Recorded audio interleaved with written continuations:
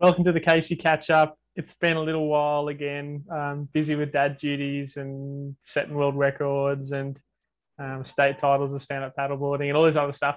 But I did this one about 2 weeks ago, maybe 3 weeks ago, with Erik Antonson from the Progression Project. Really cool chat. We broke down um, why and how he finally got into downwind sup foiling and the pros and cons of it. We talked about his local spots, what's good about it, what's bad about it, and just we dive headfirst into downwind foiling, a little bit of surf foiling, and I had a really good time. Time went really quick. Ended up being almost a 2 hour chat. I think it was an hour and 47. So I won't ramble too long now. But I will be doing another podcast. I think Marcus is actually going to interview me about my 200-kilometer world record. And yeah, so keep your eyes peeled for that one. But yeah, excited to drop this one and enjoy. All right, stoked to get the Progression Project on the Casey catch up, and I think we're going to do a bit of a double release, so on both our, channels. And I'm really excited to chat to Erik. It's been about 18 months, and last time we chat, there was lots of talk about downwind stuff, but you were kind of the sponge soaking it in, and I've seen you now. You're putting it into practice. So cool.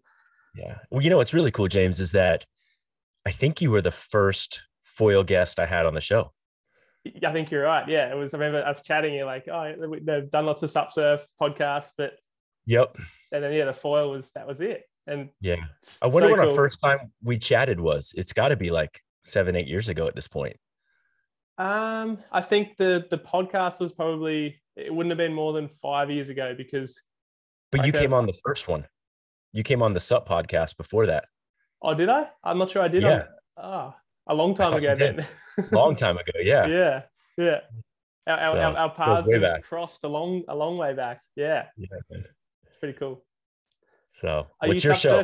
Are you sup surfing still? No, not at all. Are you? When the surf's good, I do. Yeah. Just mix it up, The waves have been really good here, and I guess you live in Florida now, so why would you? But yeah, there's no reason. Yeah. Whereas in Sydney, we get good waves. And I'm sure you saw that recent swell. Josh Koo, one of the foil frothers, got wave of the day at Deadman's. Crazy. That was insane. So that day I was surfing. But I guess I wanted to get you on. We've been chatting for a while, and I'm like, and you've been trying to up your game for the downwind stuff, and I've been sort of prodding you, like, get on the sup. You've got the skills already. Let's just transfer them over, and looks like you've done that. And so I guess I wanted to explore, the hardships, like what was really hard, what was the hardest part in learning, because you're very I'm going to say proficient, but you're like advanced foiler now compared to when we first chatted. You were learning, and now you're like ripping, which is awesome. But the trick, just because you're a ripper on a prone foil doesn't necessarily mean you can downwind foil. And basically, I want to chat to you about that. Okay. Let's see here. What's the best way to start this? I guess downwind sup for me has been a marriage of two skill sets while learning a third. So from our prone surfing, we got into doing runners. And in runners, you're hugging the coast, and Pedigo and I just did a show on them. If you want to learn about what we do in runners, that's a good place to reference. But you're running seams, which would be kind of downwind bumps, but a little bit more organized, a little bit more feeling the effect of the bottom, really close to shore, in and out of the surf. So using energy moving down the coastline to basically bounce from wave to wave. And at the beginning, it was just about longer surf waves, like endless point breaks. And then it started to get a little bit competitive with distance. And then when it started to get competitive with distance, we started looking at it a little bit differently. And I've said this on the show, but Kahi came out here and spent a day with us foiling. And he was approaching bumps so differently than anything that I had seen. And, the videos on Instagram or whatever don't do it justice necessarily. You're not getting to experience like the minimal energy and all the little places of energy in between everything. And so that was the first thing that changed my mind, that maybe our coast would have some downwind options on offer. So that was the first component of kind of this adventure. And then the second was sup skills. And, Kalama was super rad and sent me out aboard because we had been talking about, you and Dave have both been trying to get me into this now for like the last year. Prodding. Yeah. Yeah. Prodding. Yeah. And so it took Dave just being like, hey, I've got a board. I'm going to send it to you. No strings, just see what happens. Mm-hmm. And, I didn't have a paddle. As much as I surfed, I didn't have a paddle. I had to go out and buy a paddle. Yeah. So then I started going out on it, and, I did it a couple times, and it was cold. It was over the winter, and just out there by yourself, and just kind of didn't get into it. And then finally, I don't know what made me want to do it again, but I was like, all right, I'm going to take this on. Oh, I know what it was. It was winging. Mm-hmm. Being out that far off the coast and seeing how the energy in the ocean is organized so much differently and so much better. That's what got me thinking, okay, this is real. We can do this. I just have to start trying. And so I was pinging Dave for little tips here and there. And I think that the amount that I sup surfed and the little boards that I used to ride helped tremendously, because that wasn't an issue at all. Like one day of paddling, I was like back to riding. I think it's probably about a 100-liter board, a 6'4", 23. And so that all made sense to me. And then it was just about figuring out what you're catching and what to do. And TJ at Big Wind sent me a 1440 Takuma. And I had been going on pretty small wings and getting really frustrated. I'd thrown the paddle a few times. And I have a 3 F-bomb rule where if I'm winging or if I'm trying something new and it's like 3 meltdowns, I just go in. Yeah. And so I had that once or twice. And then the 1440 came, and it was one session after the 1440 that I started figuring out where the energy was, started getting up, and then it opened up the coast. And now it's like, I send it as much as possible. Yeah. And I guess your progression is exactly what I'm coaching online and with crew locally, trying to learn to downwind. And it's like, if you already know how to prone foil proficiently, do your shore runners, feel it. Just in this, basically, you're just getting a really long wave, but you're also linking a few more swells. And like you mentioned, further out to sea, it's like almost more energy. I sort of describe shore runners, at least here, obviously conditions are different everywhere, but here in Sydney, our beaches are only so long, 3 to 4 kilometers. So what's that, like 2 miles is sort of our longest one locally. And that the energy is really, obviously it depends on the depth, but the energy here, when a wave comes through, that wave has a lot of energy. And in between the two waves, there's like nothing. So, So for downwind, as I'm sure you know from your winging, when you go further out to sea, there's less pronounced swells. But that gap that's in between is full of opportunity. So shore running, I sort of describe as a good way to get into it, because it's like you're close to shore. You can just catch another wave easy enough, but it's actually in some ways harder if conditions aren't perfect, because I call it the desert in between the oasis of the wave, so it's like there's all this energy of the wave, and sometimes that's too much for the big wings. And then in between, it's like you're just like looking for energy, but there's nothing. Whereas it's like the next step I talk about is going winging way out to sea, because you have that safety blanket. If I come down, I can get back up easy. And just winging out in the ocean, you notice the difference of, a shore runner close to shore, there's heaps of energy and then nothing. Out to sea, it's like, oh, there's no energy out here. And I've chatted to a few guys saying it's not possible where I live. It's an ocean, but the bumps are just too small at the back. And I'm like, okay, you're on your way, but you're not quite seeing it yet. I'm like, just keep trying. And when you start to tap into those like tiny little chops, like the smallest ones are sometimes the best because they grow into big ones. And so like prone, shore runner, to wing, free winging, to then learning the sup skills, or learning the sup skills as you do that, then you're the light bulb moment comes. But it's kind of this progression, and some people have a hard time seeing it. And I guess when people say that, like when they live on a coastline with the big ocean, they say, oh, it's not possible to downwind here. I just shake my head. I'm like, it's possible everywhere. Like guys are downwinding in lakes in the middle of Europe, so it's so cool. Like I'm frothing to see it all get bigger and bigger, and more people are exploring it. And I think the fact, that you're doing podcasts talking about the downwinding too, when you started off just more of a surf foil, it's just going to get more people into it. So I'm stoked. Yeah. it's so fun. And it's like the days that are good for downwind here are shit for, surfing. Yeah. And so it doesn't really compete with anything. It might compete with the wing a little bit, but I'd much rather be just downwinding than winging. Yeah. Well, let's talk about that. So a lot of wingers would Yeah. sort of shake their head at that. Why would you prefer to wing than, downwind than wing?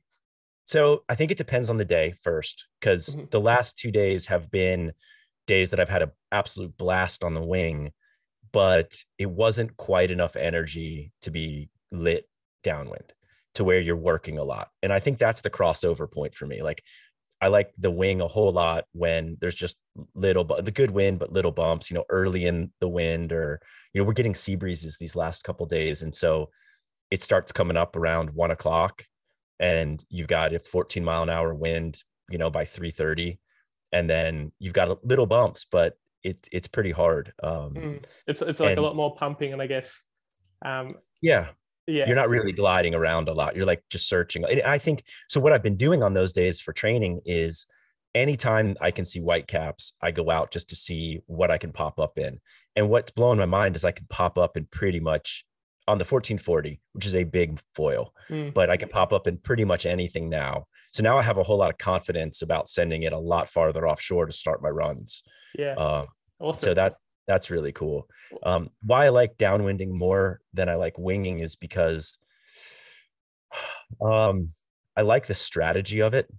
Like I'm really enjoying like seeing. So I hate, like, you're a cardio guy, like you're a phenom in endurance sports, and Yeah. I've always been a sprinter, and I do not like going out. You're never going to find me go out and run 3 miles. I've never done that once in my life. I did cross country when I was in high school for one day, and I was like, this is terrible.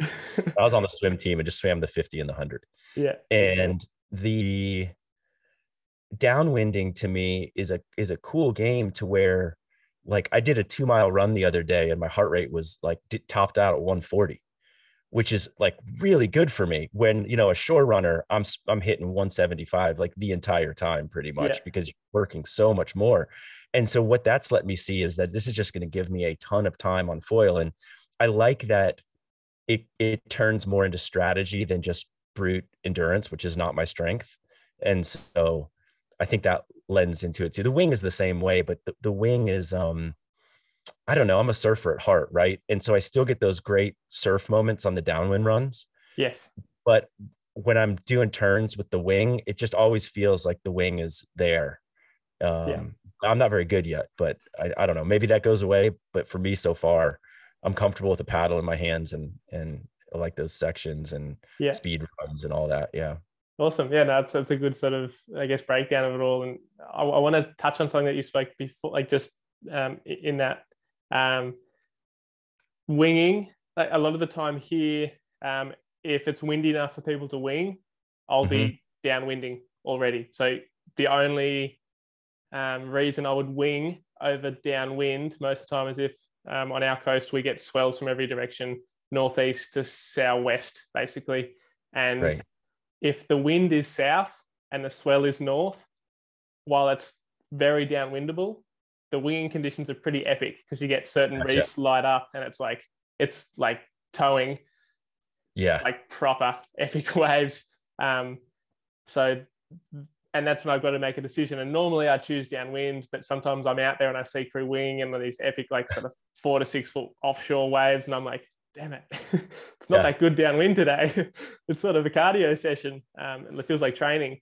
And those are the days I'm like, damn, I wish I was winging. But I think you will get to a point, and this is for those listening as well. You personally, I can get up much earlier with my paddle than I can with my wing. Oh, I can too already. Yeah. Yeah, already. Yeah, Sure. good. Yeah. So, and are you using the same? I guess the reason that normally is for me is because with the paddle, I'm probably using a bigger foil. But Mm-hmm. the other thing is the power I can generate with a paddle is way less reliant on wind. And it's like more about if there's little swells or little short period bumps, like I can Yep. paddle up. It's like paddle up easy. Whereas with a wing, you're like 100% relying on wind. So if you pump your wing and you've got no energy in the wing, it's like, man, this is so annoying. That's like the 3 F bomb rule. Like I've had so many sessions on the wing. I'm just like throw all this thing away. I'm like, man, why did I use such a small foil? Why did I go winging today? I should have been downwinding, rah, rah, rah. And it's like so many times I've had that. And I think I've never been more frustrated winging than anything else. But Me I'm too. sure, yeah, hey, good. So it's not just me. Yeah. No, it's everybody, man. Yeah. It's bad. Winging Yeah. is like the worst, especially because I wasn't in any way, shape, or form a wind sport guy before winging. Yeah. So, it was crazy. It's the full on love hate, like wind sports, and in particular, like downwind. I don't necessarily call it a wind sport. I call it like a halfway between like surfing and wind sport. Whereas like winging, kiting, sailing, windsurfing, all that sort of stuff, that's reliant on wind. If it gets below, if it gets to 5 knots, you're cursing yourself. Right. Whereas with a paddle, 5 knots, you can get up and the bumps are still running. So that's why I really like the downwind stuff. And I've had far less F-bomb moments downwinding than I have winging. Winging is like, once I have gotten the 1440 and kind of figured out like what to look for to chip. And that was probably of my learning curve. The foil helped a lot. And then like figuring out what energy to paddle for. I was paddling late, like at the beginning. I was like approaching it like I was going to catch a surf wave. And I've realized that that's not what you do. And now I kind of have a way to do it. And it seems to really work. And since I learned that, I haven't had any, knock on wood, I haven't had any shocker sessions on the downwind. I've gotten up every time I go, it doesn't like even like tiny little bumps. And I've also been practicing a whole lot and watching rigs, like just flat water starts. Yeah. And so, and let me ask you a question here real quick. So it seems to me like it is much easier to flat water start when it is perfectly flat than when there's just a little tiny bit of swell or bump. Is that true? Fully true. And like to me, the perfect, like for those wanting to learn to flat water start, I kind of describe it as a party trick, but it's going to help you downwind. So like, don't feel like you need to actually get up in the flat to be able to downwind. It's not necessary. But in terms of doing the flat water start, the perfect conditions for flat water starts are like a lake, like flat water with a really strong breeze coming off the shore. So offshore breeze going obviously away from the coast. That direction is like but glassy. As soon as there's any little bump, timing comes into it. And that little bit of bump, and I'm going to show you a little image now. And like, this is from my course. Basically, it's a 3-step guide to timing when you're paddling into bumps. And you want to start at the top of the bump. You can see this is our bump here. It's exaggerated. You're starting at the top when your nose is up, and then just sort of 2 long strokes. You're not sprinting it, but you're building momentum. And then the middle, when you're at the bottom of the trough, you start to really increase your strokes. You're increasing speed, you're increasing acceleration. And then when we start to get that tail lift, then we're trying to achieve liftoff. We're pumping, we're continuing to paddle. And basically the downhill is going to allow us to get that space between the nose and the water. So for flat water, what will happen is if a tiny little bump comes, there's nothing to do with the wind, or you haven't factored in a little bit of bump, you'll end up when you're trying to get up and nose high. And that's like paddling uphill is so hard. It's really hard to get that gap between the nose and the water, where, if you're running into something, whereas if you're running down something, the gap between the nose and the water is really easy to generate. So, yeah, one of the things that I've got a little weird feedback. Are you catching that at all? Does it sound weird? I've got it all right. Okay, cool. So I try to think about catching the trough before the bump I want. Like that's what's in my mind. I see usually it's like a two bump set. I'm like you said, I'm building momentum. I'm like generally already stroking just a little bit. I'm usually up paddling in the direction that I want to go. Just basically like almost at like a 30-degree or 45-degree angle. So I can have like a lot of visibility on what's coming. And then when I see something that looks enticing, I turn straight downwind. And sometimes it's not directly downwind with our coast. Sometimes it's like almost on an angle where I'm trying to catch. On the smallest days, I've found that what works the best is to catch the wedge between the swell and a chop. Yeah.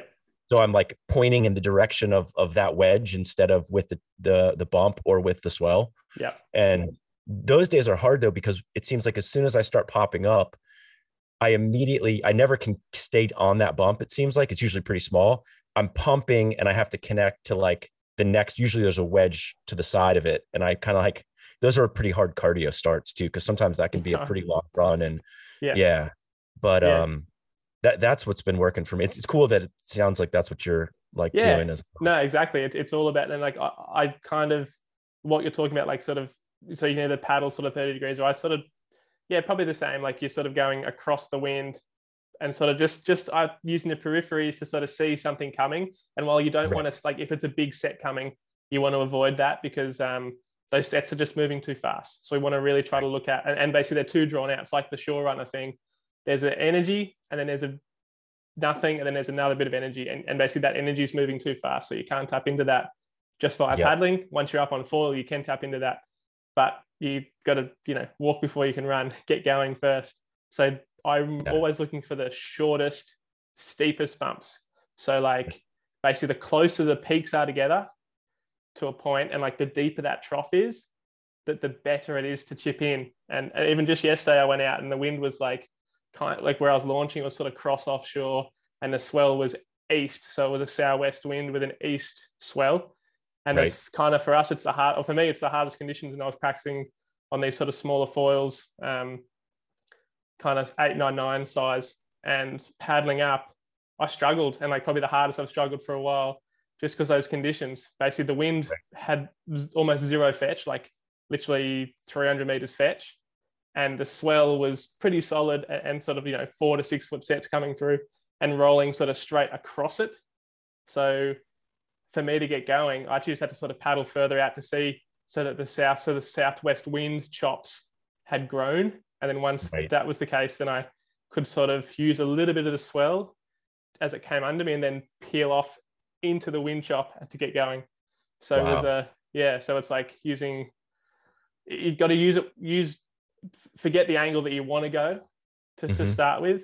Sometimes if the swell's small enough, you can kind of take off straight into shore and the wind's going, let's say it's an east swell and you want to go south, then you can take off east, but end up going south once you're up on foil. So don't be locked into this. I was chatting to Josh Koo. I was talking about, he did an ocean run and really struggled. And he was saying, I just couldn't feel like the swell was moving one way and the wind was going the other way. And I was just trying to use the wind chop because that's what I say, like just try to use the wind chop most of the time.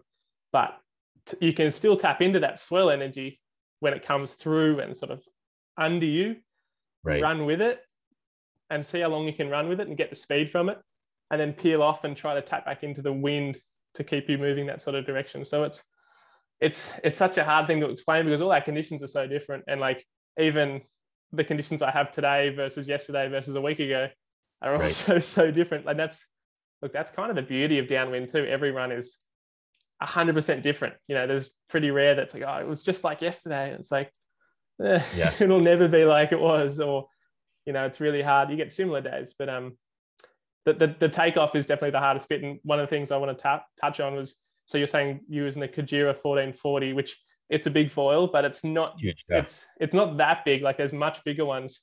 The guys I'm coaching are using foils that are more like 1800 square centimeters, and the 1440 is the square centimeters, right? That's So if you're learning, get your hands on the biggest foil you possibly can, because two things. One, it's going to be easy to get going, and there's nothing worse than doing a run and never getting up. So by using the biggest possible foil, you're guaranteed to get going, get up and foil. The other advantage of the big foil is you can practice your technique in the flat and have a pretty good shot at getting up in flat, which gives you a really good shot at getting up in the bumps too. The third reason the big foils are good is if you live where there's a few bays or lakes and the wind gets pretty strong, bay runs are the perfect way to dial your technique for downwind. Because like I was saying before, when you have swell and wind a different direction, really hard to get going. When you're in a bay, there's no swell generally. If it's a lake, there's no swell.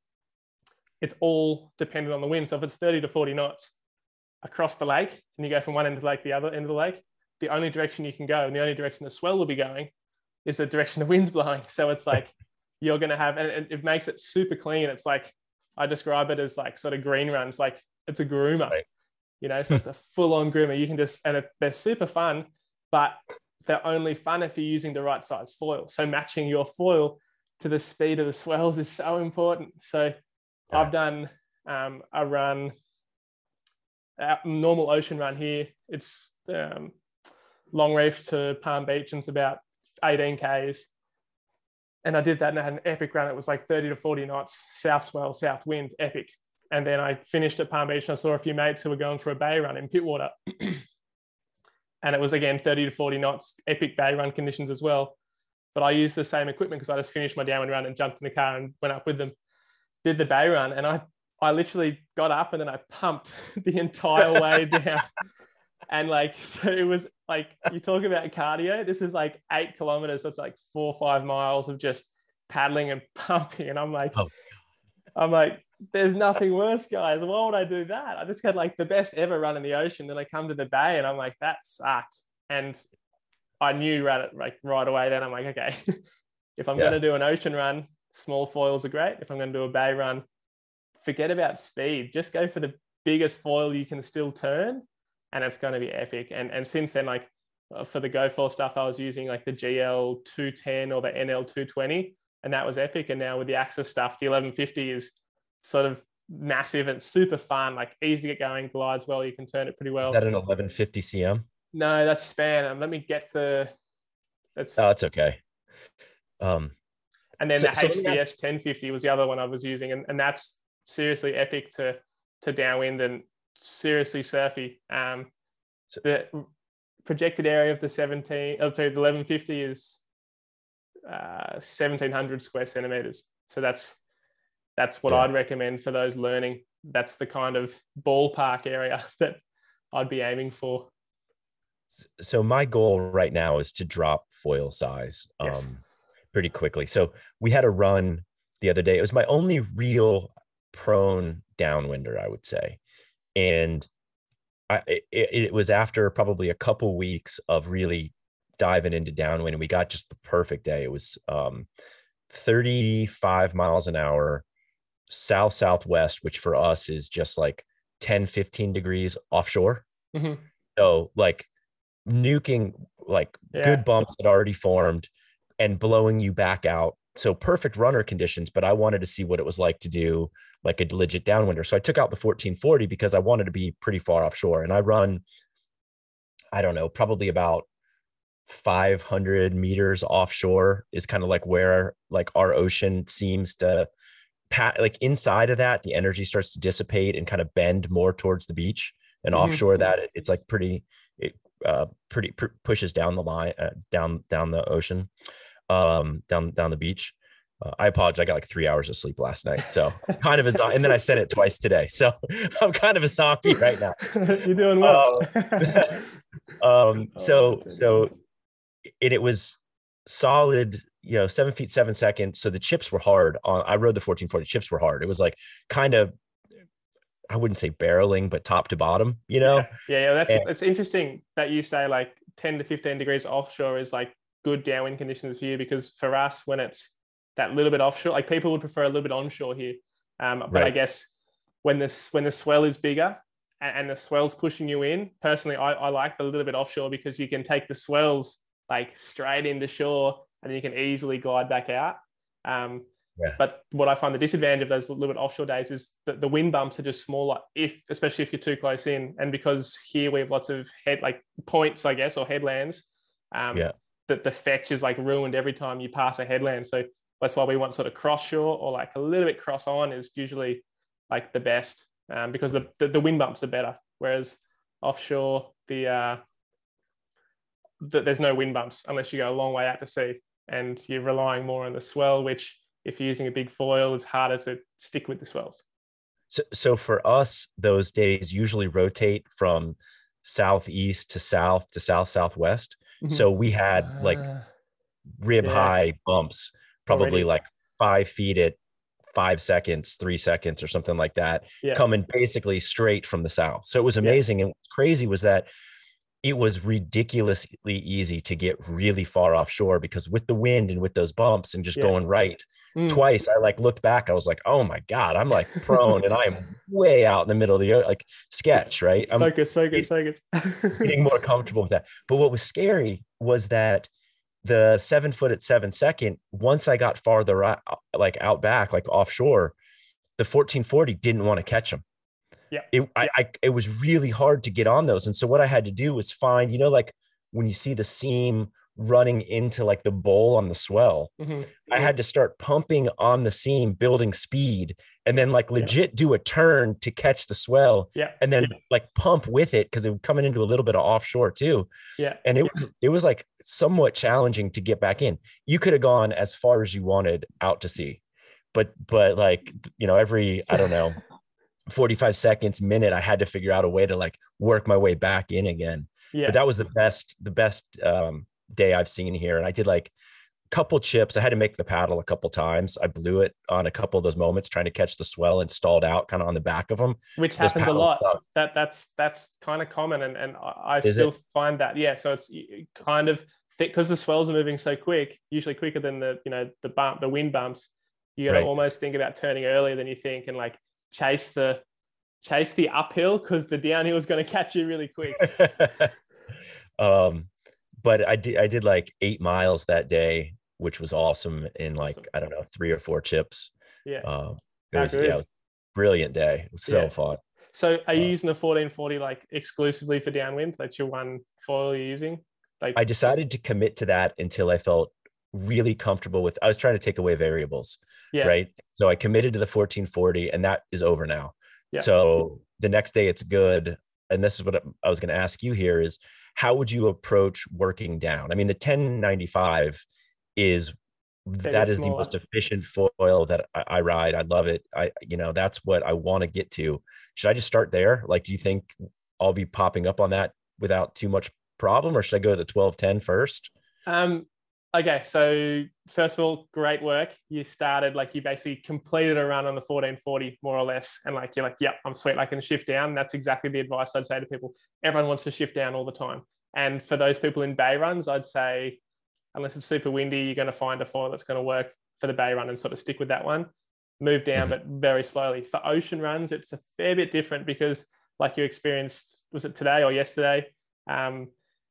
The swells, like if you can't tap into the swell energy, you can actually make it harder on a bigger foil in some instances, and especially if it's a little bit offshore. There's less of that wind bump, so it's like you kind of get stuck. And this is a story I tell my clients as well. You always want to start, like if it's just wind chop, definitely start with the bigger foil and slowly edge your way down. On some instances, when the swell's really big, I did a run from Manly to Palm Beach years ago, and I might have told you the story already, but I started on the Maliko 200 because I'm like, oh, I just want to make sure I can get up and get going because the swell's big. I don't want to come down and be in trouble. It was really hard on the Maliko 200 because the swells were moving so fast. And like I spoke about the shore runners, there was one peak here, and in between this massive trough, and in between the trough, the swells were so big it was glassy. It was offshore in between them. So there was no wind chop at all. So while I could get up on the Maliko 200, once I was up, I was hanging onto the swells for as long as I could and then having to pump and try to, like, as you said, sort of build up speed and get back onto the swells. And it was really hard. So I actually came in halfway at my place halfway along the run is where I live. And so I came in, I swapped foils to the Eva, paddled back out and continued the run. I had a much better time. So that to me was the first time, okay, a smaller foil can be better. Yeah. In some instances, in some circumstances, but it's generally when the swell's pretty big. Well, and the wind's a little bit offshore. So you obviously have way more experience than I do in this, but what I'm feeling is that I know the efficiency of like the 1095. I spend so much time on it, shore running it all the time. I know like the speed and the glide that I get out of it. And I know that like on a day like today, I don't know if I could have chipped the 1095. I doubt that I could have, but once I was up, I could have been just bouncing all over the place, barely pumping because I know how to keep speed on it, right? Like it's one of the things that we do. I call it like Florida ping pong, like on the inside, like we have a break on a sandbar and then there's a trough. And I love the days that it's like 2 feet, but kind of wind choppy because the bumps on the inside are like a foot. And the game I play is just see if I can get through the whole thing just on turns, no pumps. And, because as long as you keep your speed up, just like, I look at it like little power ups, like little wedges, you place your turns right. And then, you never have to pump if you do it right. And it's hard to navigate, but I look at downwinding very similarly, but the 1440 is too slow to play that game.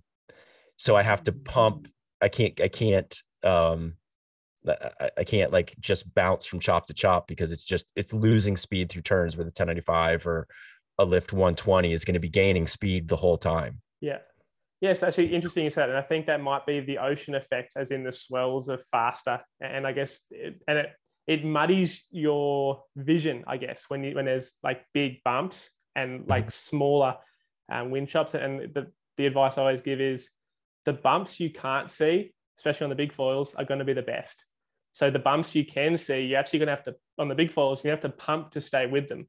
Whereas if you can tune in to the smaller bumps that you can only feel, they will actually build and turn into those big bumps. So instead of pumping, you'll get onto this one and your speed will build as it builds. Yep. Yeah. So, but when there's swell, it makes it all harder, which is why I always say, like I describe bay runs as your green runs, groomers, and then the ocean runs when there's a bit of swell in the water, especially when the swell's a different direction, is like your black diamond runs, because it's like there's moguls everywhere. Whereas, so it's just like harder to read. Sometimes when we go down like in the mountain, it's harder to read when there's bumps everywhere and it's no, moguls might even be cleaner than the ocean, when there's swell and wind, so so that's what, like, it's hard to say. And like I always say, you're going to have more fun on a bigger foil when you're starting out. When you get to a point where you're making a full run on that, say like you're just making a full run on the 1440, and then you can think about trading down a size. And back to your question, like what should you do? I'd just go, if you have a 1210, like I just go use the 1210 first and just make sure that it's all working, and just do 1 or 2 runs and just make sure that, I can get up on that. Yep. Then go to the 1095, because if you just jump straight to the 1095 and have a horrible experience, then it's just going to make it like, it's one more horrible experience that you need to have. Whereas if you went to the 1210, figured it out, found the differences from the 1440 to the 1210, okay, this is what's different. Got to feel that. Yep, sweet. I can do a full run on the 1210. Great. Then go to the 1095. It's like they're stepping stones. And if you've got access to all, and this is always the thing, people are like, oh, more gear. And it's like, I'm always trying to get people to make the gear they have work. But there are just some instances where it's like, look, you got a Maliko 280. that foil works. You can get up and going, but it's got a cap on it. It goes pretty slow. So if you're looking to go on the ocean, try to, if you can stay up the whole run on the Maliko 280, great. If you can paddle up the size down, it's going to be way better. So it's stepping stones is my advice. But if you've only got, say you've only got a 1440 and a 1095, and that is your stepping stone, you don't have access to the 1210, so you just drop down to it. And it might be a little bit harder. It might be seamless. And it's like, I always err on the side of caution in giving advice, because I don't want people to have a really shit time. I think the benefit here is that it's all beach and so you're pretty close. We don't have to deal with a lot of what you guys have to deal with. We don't get stuck out deep. No, I don't think that would happen.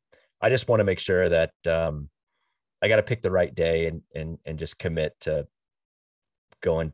The 1095 is where I want to be, just because I know how efficient that foil is. And I know that once I'm up on it, I just love surfing it too. So that's going to be so fun to dial in that.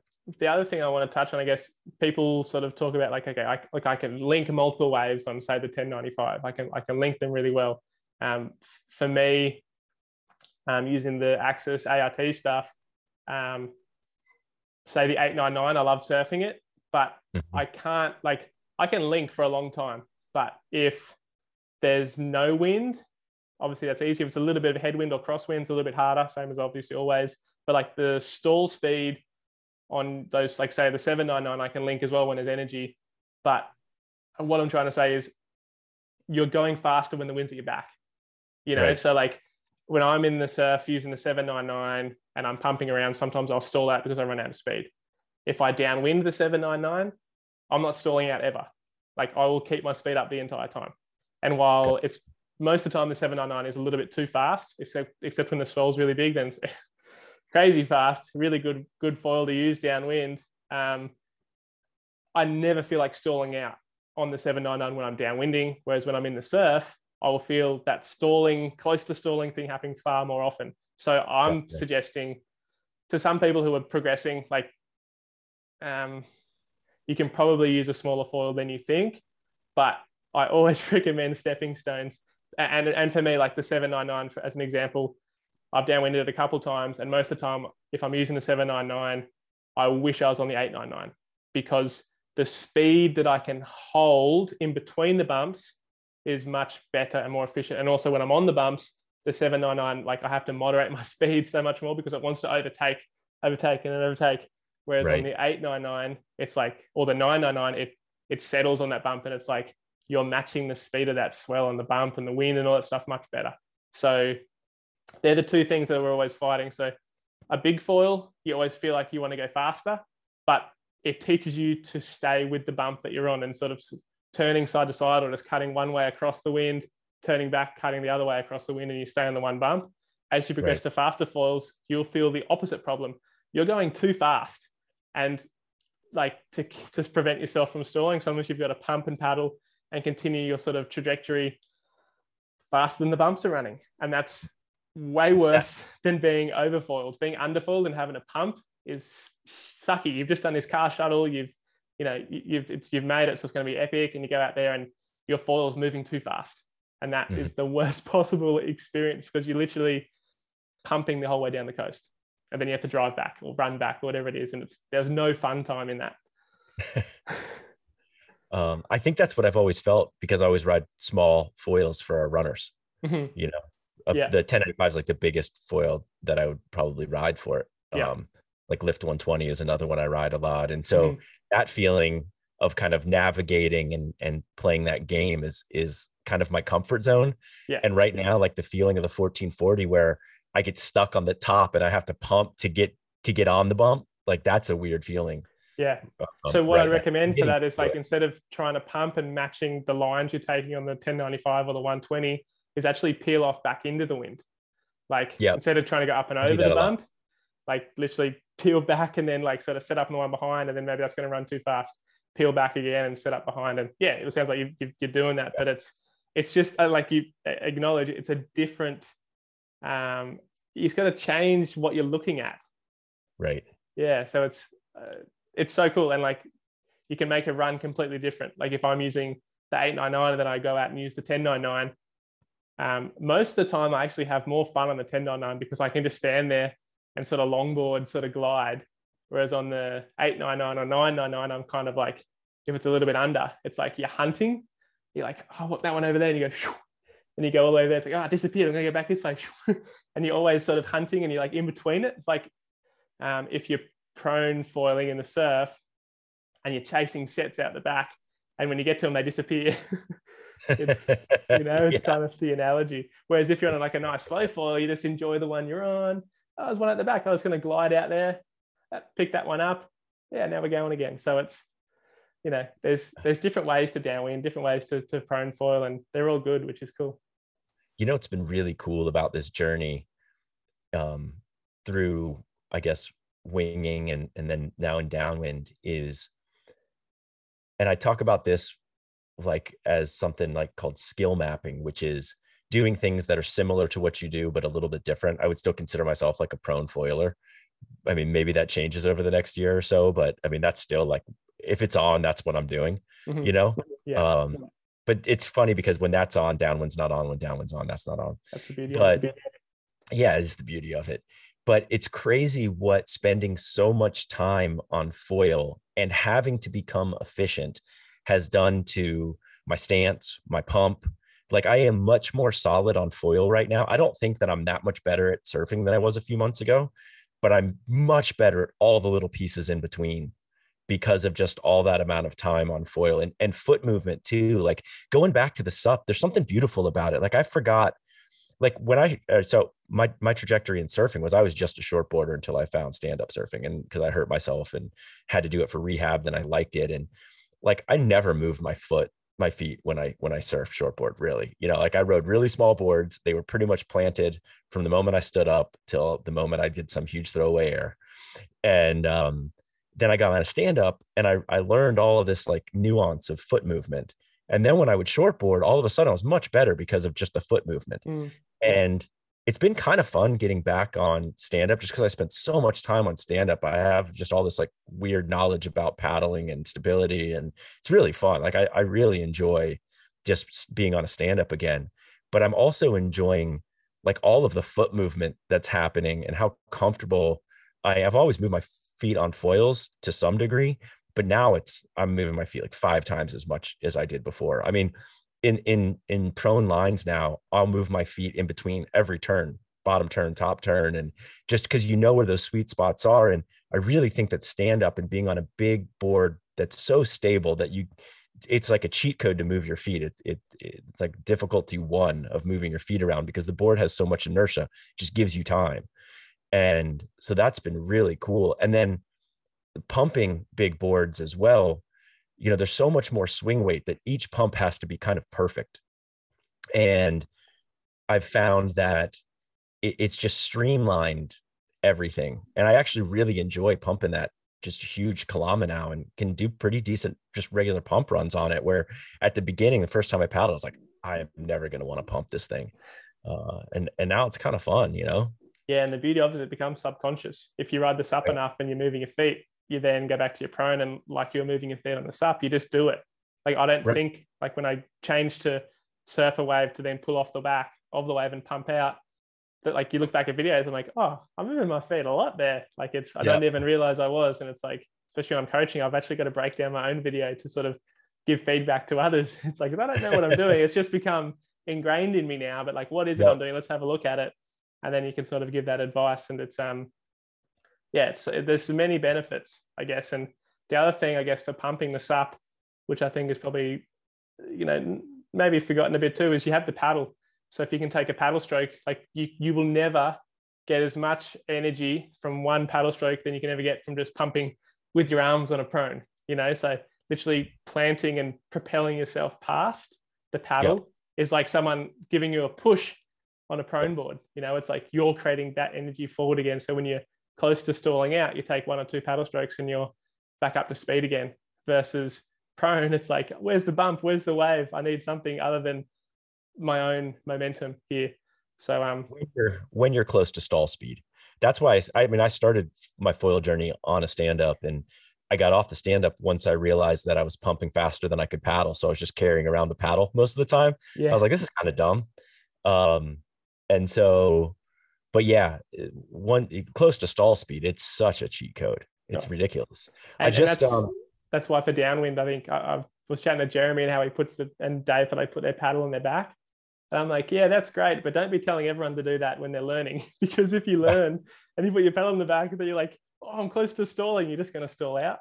Whereas like if you recognize that you're about to stall and like the reason they put it on their back is so that they don't use their paddle too much. Right. But they're also doing Maliko runs and Kihei runs where it's like a skate park the whole time and conditions are really good.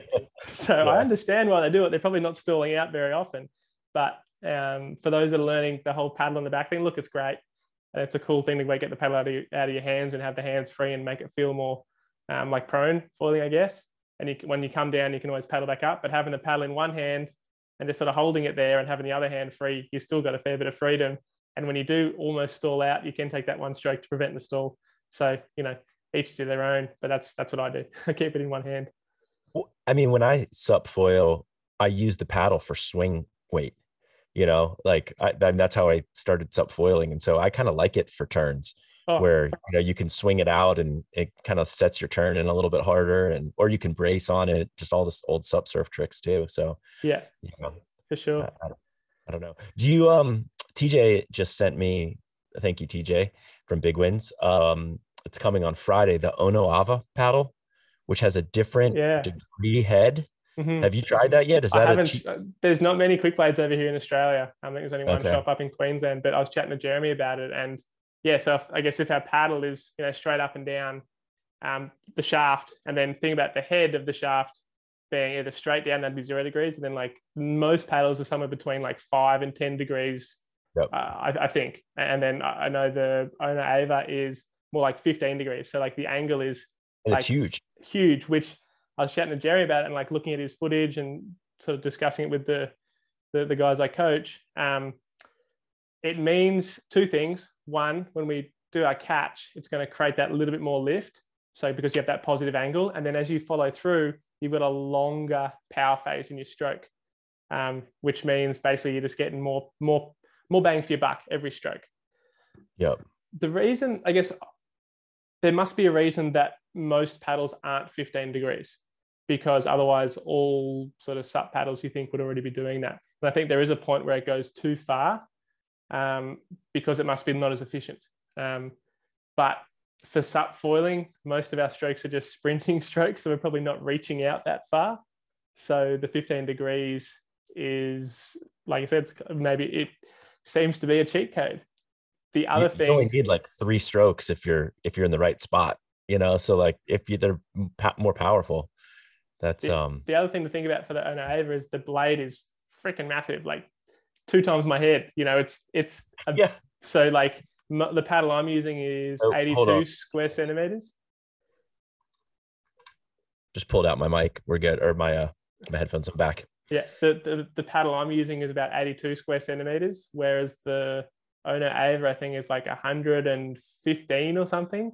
Like What I it's 105 or 115, and he's sending me a 115. So that's well, huge. I used to paddle like a 72, like for SUP surfing, like the yeah, smallest little tiny quick blade. I like, because I mean, if you think about it though, they used to tear up my shoulders because you're putting that, so much torque on it. It's so different, just foiling with the paddle. that's what I was going to say, is warm those shoulders up, because the 115 is going to be Yeah.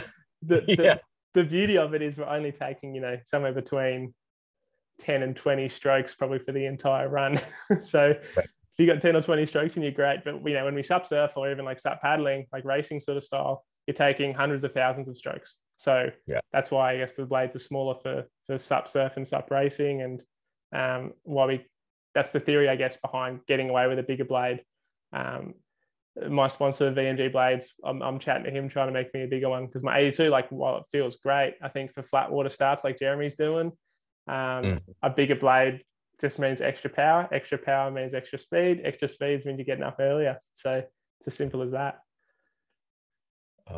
Talk to me about your boards. Like, Hmm.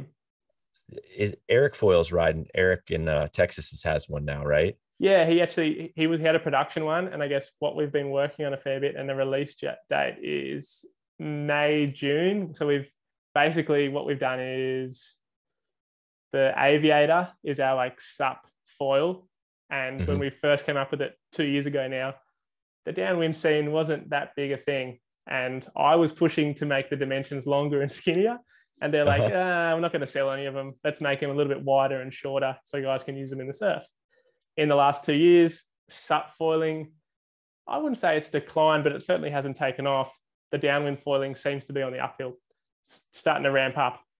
So basically what we're doing now is we're coming up with a downwind specific version of the Aviator, and it's going to be longer, it's going to be skinnier. And like the Barracuda, long and skinny is just more efficient to get going, more speed. I was just chatting to good question. I was just talking to a bunch of guys in my club about board design, and it's pretty interesting. And I want to talk about like the 52 Foil Co board, which is, I think it's like down in a 5 foot range, and it's 24 to 25 kind of wide. So it's like shorter and wider. Other end of the spectrum is the Kalama Barracuda, which is, I'm not sure if this is the actual dimensions, but I saw TJ posted 7'8" by 18.5. And maybe it's another curveball, but because what Dave said, it was 5 by 30 in his post. He told me 5 by 30. Yeah. Yeah. So yeah, basically we know it's long and skinny. Right. And so I guess the aviator that we've been working on, the downwind aviator, is I'm using a 6'1" by 22.5. The next size up is 6'4" by 24. Then the next one's 6'7" by 25, and then there's a 6'10" by 26. And we What do might you be weigh? making. I'm 82 kilos, which is like 180 pounds, 85 pounds maybe. Yeah. So Pretty I'm similar. About so $1.90. So yeah. So I'm the literage for mine is 85 liters. So it's just positive volume. Yeah. And so that's something that I guess I know I can ride my old board was 79 liters and my sup surfs are 77 liters. So I'm on negative volume and I can paddle around. That's like, obviously I'm not your regular sup paddler. I'm like sort of sinking a little bit. And that's because when I compete, I need to be on a smaller board to, I guess, attack the wave more. For foiling, we sort of just use that number and like, oh, I know I can paddle around on that. And with the foil, it adds that little bit extra stability. I can get away with it. I think for flat water starts, more volume helps. I think for even bumpy, like foil starts, extra volume helps. But if you can get away with a small board, it's going to be nicer once you're up and running. It just means it's lighter. It means it's a little bit less thick. And that's, I guess, that's what we've gone with. And it's working for Marcus, who's designing them, and I. And the other thing, I guess, to talk about is the bottom shapes. If you look at the Kalamas, from what I've seen, they're pretty much a flat bottom with a big old chine coming into a pintail. The 52 Foil Co., the KT foil boards that Jeffrey and Finn are using, and the aviators, they seem to all have like, it's a double concave with like a V through the middle. And that, I think paddles, it's sort of the best of both worlds to me because it paddles really well. And you can get away with it being a little bit less volume for the stability kind of factor.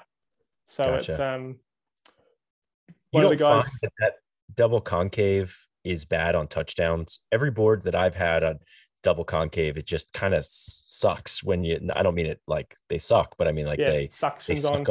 Yeah. No. I've gone to more like very light V and chined, and I like skipping when I'm hitting. And I think it's, I guess I talk about it as a double concave, but it's a double concave with a V. So it's like a big old V through the middle. And then then it goes like a little sort of double concave through to the chine. So it's the V is bigger than the double concave, I guess. So it feels like to me that it skips. And I know exactly what you're talking about with the suction because we had a few prototype boards that felt more like that. And also just from sup racing, like paddling, like flat water boards, there was a big sort of shift towards like a massive concave in them, and then you could go narrower. So basically the concave adds stability, but stability is always going to come at the cost of something. And so that suction is basically, that's it. But if what we found with Marcus's design this board with enough V in it, that the concave seems to do less. So while it adds the stability while you're paddling around, it doesn't create that suction while you're paddling around or when you touch down, which is, for me, I'm pretty happy with it. And I would always prefer to have a board that isn't as thick. Like the climber boards look like they're seriously thick. 5 or 6 inches. It's a big board. Yeah. Whereas I think ours are more like 4 inches, 4 to 4.5. So to me, it feels like I'm closer to the foil. We made one board as a prototype and made it really thick, and it just felt like the mast was even longer. You know, it just makes it feels like you're further away from the foil. So that's sort of, people talk about how long masts feel like a mast that's too long doesn't feel so nice. That's what I sort of feel with a thicker board. What mast size do you ride on your downwind runs mostly? So this is a good question as well. For those learning, you start with the shortest mast you can because it's going to be easier to get up and going.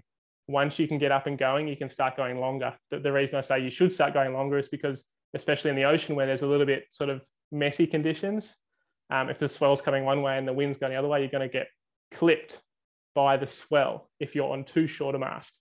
So for me, I was, with the GoFall stuff, I was pretty much running an 85 centimeters, which is the 32.5 inch. I tried the 36.5, but the extra weight felt too much and I was probably running too low. So I sort of stuck with the 32.5. I was about to, then the Axis, I've got that their sizes are 90, 82, and 75. They sent me the 90 first, and I could paddle up on it easily. And it felt like I could turn really hard, but sort of just straight line pumping it wasn't as fast because I had to sit too high on the mast. I wasn't comfortable sitting that high above the water. So I then went to the 75 because I just got the 75 and the 80 at the same time. And going from 90 to 75 was 15 centimeters, a big jump. And I found I was either touching down or breaching too often. So because I didn't have that 15 centimeter buffer, the board was either bogging in the water, and while I wasn't falling off, it was touching and then releasing, or I was breaching a wingtip because I was trying to run high. So I've settled on the 82 for the moment because basically I'm not touching down, I'm not breaching, and I can still turn pretty hard. And also I can paddle up easy enough on the 90. So it was like that's not a factor. So for those learning, a shorter mast can be easy to get up and going just because there's a little bit less weight, a little bit less drag, I guess. So you're going to get up easier. The foil's close to the water.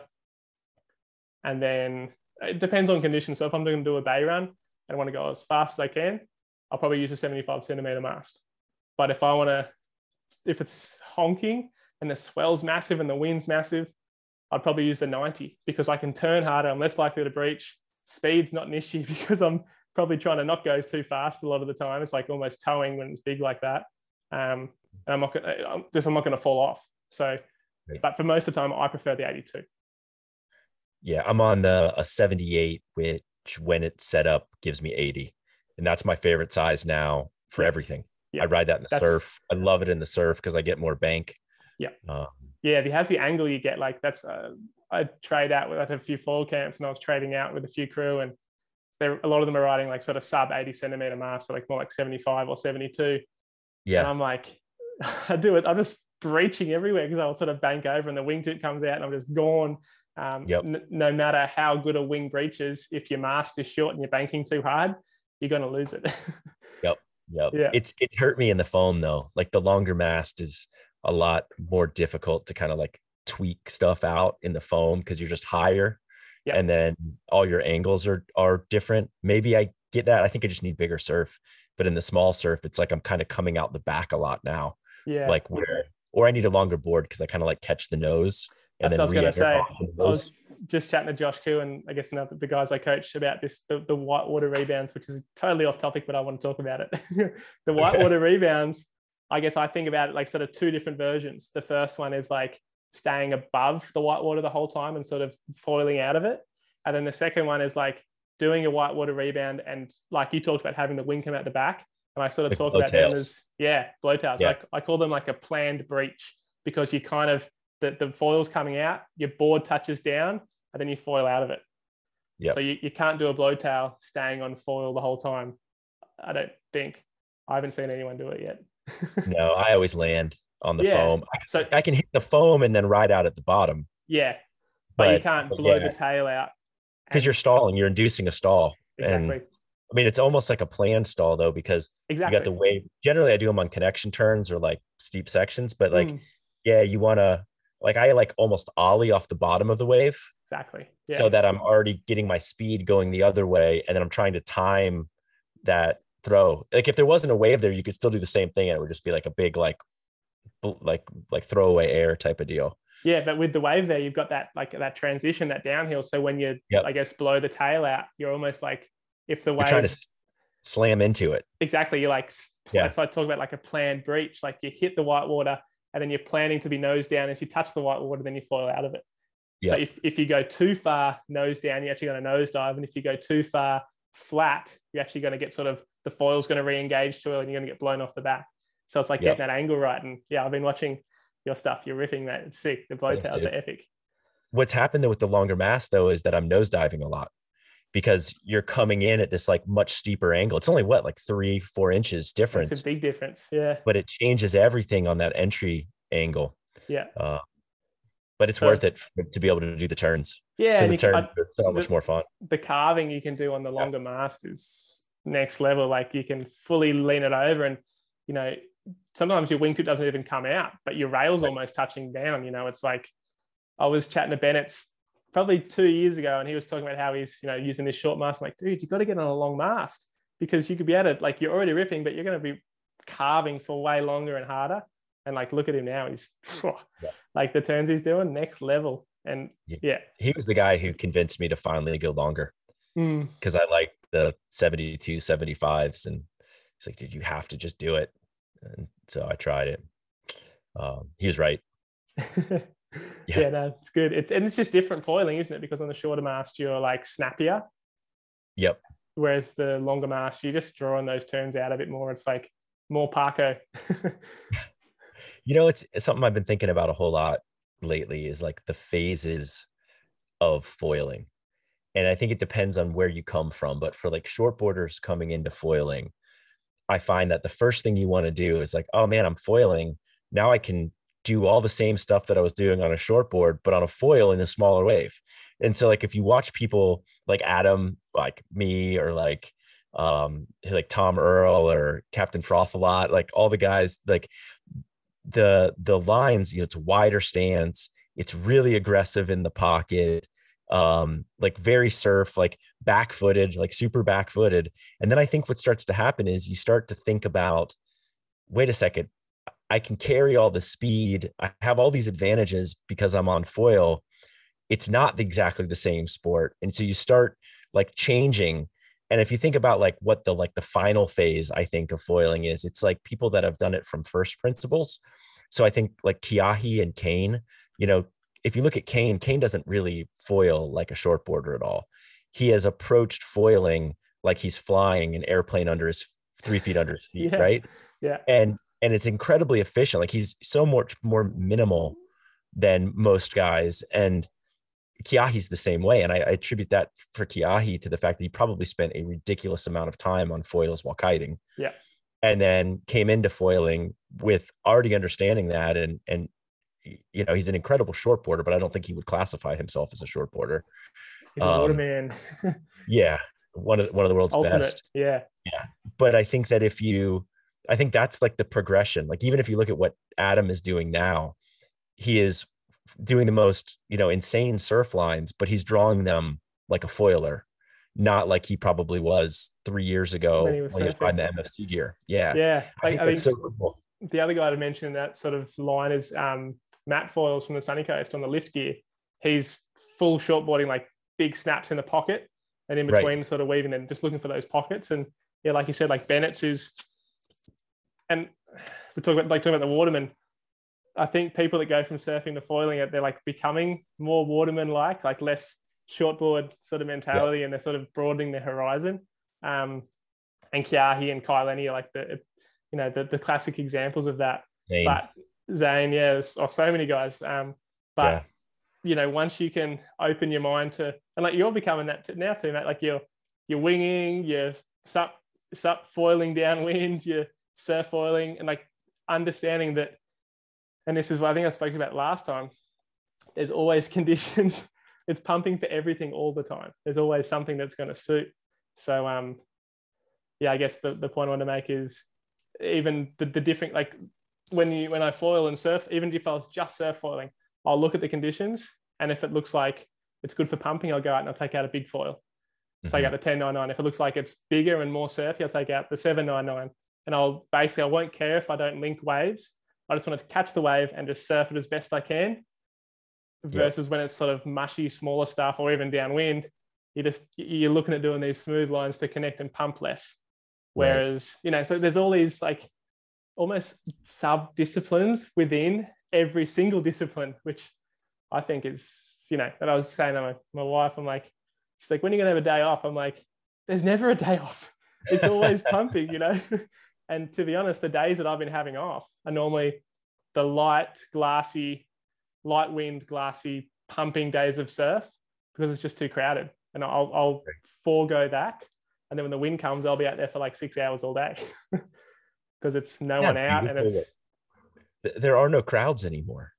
Well, I haven't been frustrated from a crowd in probably a year and a half at this point. Like, that's so incredible. Like, it's not even something that bothers me. Like, I never even think about it. We're in this, like you talk about surfing in the 60s, we're in that for foiling right now. I truly believe that because people talked about back then, you're driving up and down the coast and you're surfing Like they surfed snapper and they surfed Angari and they surfed all these spots to themselves. Now, if there's even a wave breaking at those spots, there's 50, 60 guys out. So it's like, it's pretty cool. Foiling now, we're kind of looking like, I'll call up mates like, Zane, what are you doing? Let's go for a foil, because you want to go share it with someone. So it's pretty cool right now, where it's growing fast. And I think the advantage of foiling is there are so many spots that are extremely fun foil waves. And no matter how many people, it's like downwind is, I guess that's why I push it so hard. I can't imagine downwind foiling is ever going to get crowded. I would love it if there were 30 guys that wanted to go every day, or 40 guys, because I'm out there most days, like right now anyways, like wish there was someone out here with me. Yeah, fully. Like that's the same with me. I'm like, I could call Zane up all the time. Like, Zane, we're going downwind today. He's like, I got work till now. I'm like, well, my window's here. Maybe we'll cross over. But it's the hard part is that you have to have people that are a similar skill level, even with shore runners, or else you're just gone. Exactly. Or they're gone, Yeah. And I guess that comes down, like for bay runs, I think it's probably going to, like for us here in Sydney, it's probably going to be more of the communal thing, because there will be a foil size that kind of fits perfect. Like if you're going fast in the bay run, you just, like, you're being antisocial, you're not having more fun. Whereas on like you want to actually, like Zane went out the other day with Josh and a couple of other guys I coach, and he went on the lift 200, and I think Josh was quicker than him on the Axis 1150, but Zane was like, dude, I wasn't racing, I was just surfing the whole way down the run. And that's where I think it's got, like, those really good conditions in enclosed waters are probably going to be like the party waves of downwinding, whereas the ocean runs, I think that there's just so many variables and you can use so many different foils because of all the different speeds of bumps that are on offer, that I think it's always going to be just really spread out. Yeah, I can't ever see it being crowded, which is a beautiful thing, because 10 years it's going to be the same. Yeah and so that's good. That's why, like, for me, like, that's why I've always wanted, like, my main focus for the foiling side of things has been the downwind, because surf foiling, it's just going to get more and more crowded, and it's going to grow as it is already. It has been. But downwind foiling, I guess if we can get more people downwind foiling, they're going to have exposure to those really good conditions, and it's never going to be too crowded. Whereas even here, sometimes, like, there's a few times where it's like, oh, a few too many foilers out today. There's like 10 guys sitting on one peak, and it's all fun. Everyone's frothing, but it's like, I might just let them go a little bit longer, and I'll go out when they come in. So it's, yeah. What else should we touch on, James? What haven't we talked about? I've been frothing. It's been good to catch up, mate. Dude, are you going to Hood River? I want to. Yeah, I really want to. I've been, Dave keeps telling me that I should head out that way, and TJ keeps chirping on me. So TJ is no doubt. Yeah. So it might be late summer. Are you going? I'm probably not. I'm doing a race up in northern Queensland, Cairns. It's called the Great Barrier Reef Ocean Challenge, and it's 2 races. One's like 18 Ks, and the next weekend it's like a 40 K.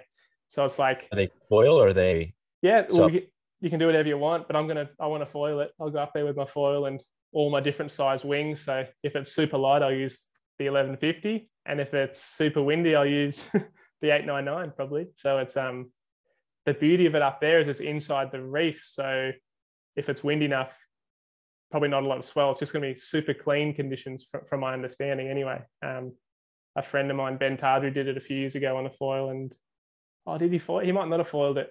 Anyway, he supped it, downwind paddled it, and he said it was super fun, super clean bumps, and it wasn't even that windy when he did it. So I'm going to do a road trip up there and have fun with that race. That'd be sick. That'd be sick. That I want to do Hood River and I want to do Maui. Those are the 2 trips that I'm frothing on. The Molokai to Oahu race organisers are running that blue water race on Oahu, and it doesn't look perfect for a foil, but I think they're going to come up with a course that's going to be pretty cool. And so I guess I'm trying to steer the direct, like, get people to races, because if we support the races in foiling, then they will continue to accommodate races for foiling. Whereas if they run something and no one turns up, they're not going to continue with it. So, races like Hood River, races like Molokai to Oahu, the races on Maui, the races here locally in Australia, I guess everyone that does foil and wants to sort of downwind and have fun with a bunch of crew, there's no better place to do that than racing, because normally at a race, people arrive a few days before, you get a few runs in, and then you do the race with people and you get like the full on, like, hey, we're racing, you know, and you get a good idea of what speeds you're sort of running and where you're at with other people for those certain conditions. But it's just a good time and meeting new people. And yeah, I guess it's a good way to grow the community of it all, I guess. Yeah, that'd be dope. I want to do a foil event in Florida because we have so much on offer here. You've got winging, prone, running, downwinding now. Yeah. And basically just do it like it's just a foiling week, but you hope to run a couple different events. I think This is probably a year or two off. I But think that's then the best whatever way to it do is, it. yeah, maybe it's a prone surf contest, or maybe it's downwind run, or maybe you get both in. I think that would be awesome. Would be. So Actually, just to get everybody together. so yeah, I want you to do that. I'm going to hold you accountable now that you've said it. Yeah. But I think Ryan and I and Pedigo keep talking about it, like the three of us. just do like a week, because like a lot of the times, I Yeah. guess the problem is people do like a 1 day race and the wind doesn't turn up or the waves don't turn up and you're kind of stuck. Whereas this is what I was sort of saying before, people who foil are becoming watermen because there is always a condition that it's epic for. So whether it's, you know, howling onshore, go out in your wing. If it's howling offshore, you know, you can do, you know, you can always prone foil in the surf. If it's cross shore, downwind is epic. So it's, you know, and if there's no wind, you know, the surf's always going to be good too. So it's like you're kind of covering your bases for everything. And so for a week-long event, even a weekend event, I think if there's no wind, it's a surf event. If there is wind, it's a downwind event. If it's onshore wind, it's a wing event. And you kind of like bring all the gear, guys, because it could be anything. I think it'd be so good. And if it's super flat, we get Austin Tovey to take out his wake boat. Yeah. Well, try to do backflips with him. Yeah. Well, the other thing, like, and even if you don't have a boat, like the amount of crew that are doing dock starts and beach starts is blowing my mind. Like, Yep. For me, I sort of did, and I ticked the box. I'm like, yeah, I've done it before, but I'd always prefer to go on the surf or downwind. But there's crew that I guess don't have a surf background, don't have a wind background. They just think foiling looks cool and they're starting in the safety of flat water and a dock. And it's crazy to see the growth of that. And so even in the future, maybe there's going to be like you put a pontoon out there and you do dock starts and who can get the furthest, or who can do a race. It's like man on man either side of the dock, and you sort of dock start and continue. I don't know. Like there's so many opportunities for foiling, and it doesn't just hit those, you know, shortboard surfers. It's not targeting just them. It's targeting wingers or, you know, wind wankers. It's targeting flat water guys. It's sort of, you know, it's drawing from so many different parts of ocean sports and, you know, stuff that we love, but also things that we didn't even, like, people we wouldn't even associate with because we'd never meet them because we're doing completely different things. So it's pretty cool. And I think foiling, I was chatting to someone the other day and I said, do you think foiling will ever be bigger than surfing? And they're like, oh, nah, no way. And I'm like, I reckon it might be, because you got wing, you got dock flat water, you've got surf, you've got downwind, and you got those 4 disciplines where surfing only really has that sort of one pull. And while surfing is sort of... What foiling does not have is it doesn't have the guy who can't surf at all, but likes walking down the beach with his surfboard and going on vacations. And foiling's never going to be that, because that's true. Dangerous. I mean, it's not it's not very dangerous, but in comparison, you can paddle out on a longboard, not catch any waves, paddle in, say you surfed. Yeah. And, you know, like that's and the thing. The surfboard's cheap too. Whereas I was thinking the equivalent to that is like an e-foil, but e-foils are too expensive to even put it in that category. Are you guys seeing a lot of e-foils there? Not heaps, but there's probably, like in our local area, there was probably only 1 or 2 guys a while ago. And now there's probably 5 or 6 guys now buzzing around. The foil drive's taken off a bit. Yeah. Have you tried it? I love it. I use it a lot for coaching. And I want to use it. I want to like try downwind on a prone board with my 799 and see how that goes, because obviously prone board hard to get going, but with a full, like a big volume prone board anyway, foil drive in, and then just see how long I can go. That's on my list, my hit list. I got a long list, but that's in there. What's on the list? Go through the list. Oh, the list. I guess Yeah. I want to do more of the deflate downwinding. I haven't done that in a while. I want to foil 200 Ks. That's on the list. Yep. I want to go to 200 Ks without coming off foil. Oh, I'll probably stop for food and water because we're looking at 10 hours. I'll carry what I can. Insane, even to think about. It's a long way. Yeah. It's insane. I did an hour on the wing yesterday and my legs are a little sore today. You know, like yeah. You got it's nuts. Actually, by the time I release this, I probably have announced it, but I'm probably going to be doing a that 200K foil within the next 2 weeks. Just waiting on conditions. I've organised a boat, and we're going to have like a live updates and a bunch of media crew to sort of film it all and sort of. Are you doing it for a cost? More awareness, I guess. The costs have just gone out of control. It's hard to ask people for money and then say we're doing it for charity. So it's basically we're doing it to raise awareness for brain cancer, from what my dad passed away from. So that's I was really sad to hear that, and something that, I mean, maybe we don't talk about now, but like we went through that. Sarah had, my wife had a crazy, and she got really lucky. We caught it, and it was. Yeah, I remember. I think it was just after my dad was diagnosed. I saw that. Yeah, that's why you moved to Florida, right? Yeah, that was five years ago now. Maybe it's before. Yeah. Yeah, that's why we moved to Florida. Yeah, but that's awesome that you're doing it for that. I think that's really cool. Yeah, so I did the Molokai, the last, I guess, proper race I did, Molokai to Oahu. I raised money for Dad when he was alive, like brain cancer research when he was alive. And we talked about foiling like open ocean swells like we're doing now. Like, and my dad was a legend, and he's like just such a creative mind. He was like, you should foil around Antarctica, get down to the roaring 40s. You just be able to get on one swell and just do loops of the And I'm like, Dad, maybe we do a couple of test runs first. I'm like, let's see if I can do like, a day up and down the coast of, around Sydney. And so that's what we're organising. But I also want to do Bass Strait.